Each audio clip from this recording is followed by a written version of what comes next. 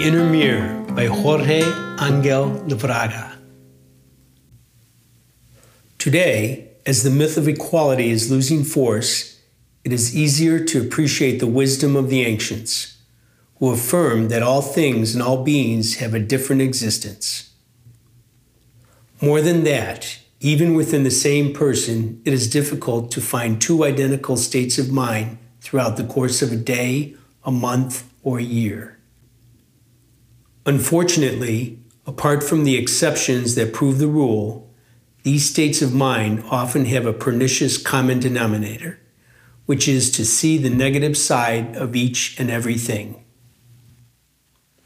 Everyone, in their own way, feels that they are a martyr, misunderstood, or victimized by others, that nobody loves or values them as much as they deserve, together with a long etc. that will be impossible to detail here.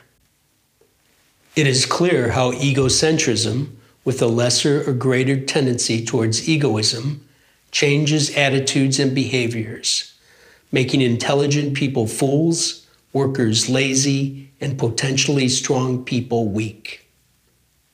The excess of individualism is as bad as the lack of it.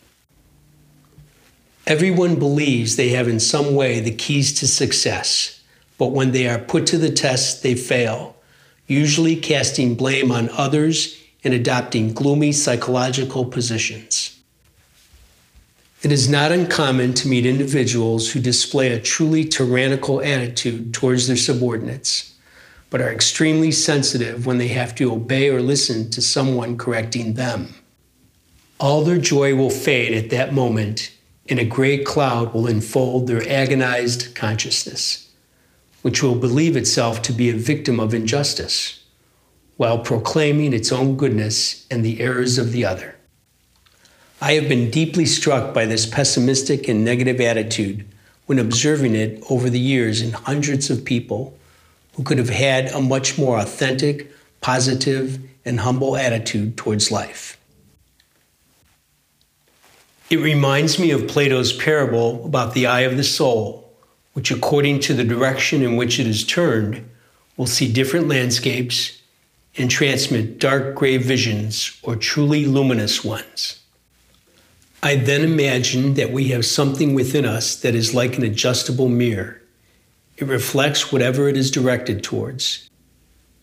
If it is left weak and slack, focusing on the lower aspects of the world, it will reflect only shadows, dangers, adversities. If, with a little effort, we manage to turn it upwards, even if only towards the horizon, its field of vision will considerably expand, and without losing sight of the shadows, it will also see luminous horizons and many interesting beings and things worth taking into consideration. The soul will expand its possibilities of perception and therefore its ability to discern, decide, and act.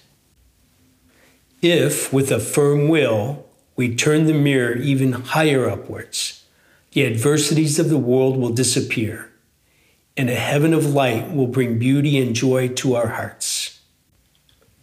We will be naturally disposed towards success and joy, and wisdom will unfold, revealing true marvels as well as the hidden causes of the visible things.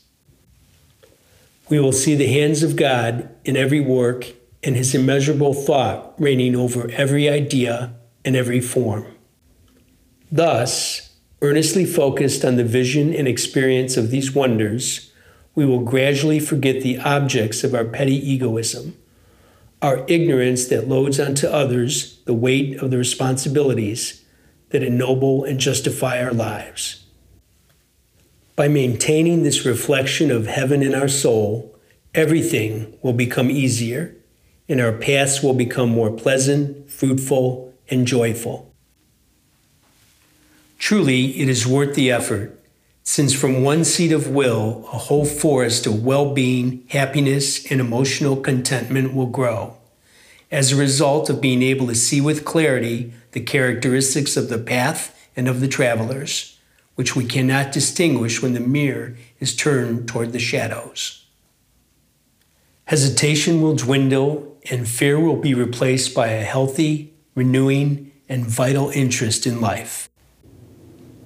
Complaints will turn to smiles, and naturally we will become much more accepted by others, simply by turning our inner mirror upwards.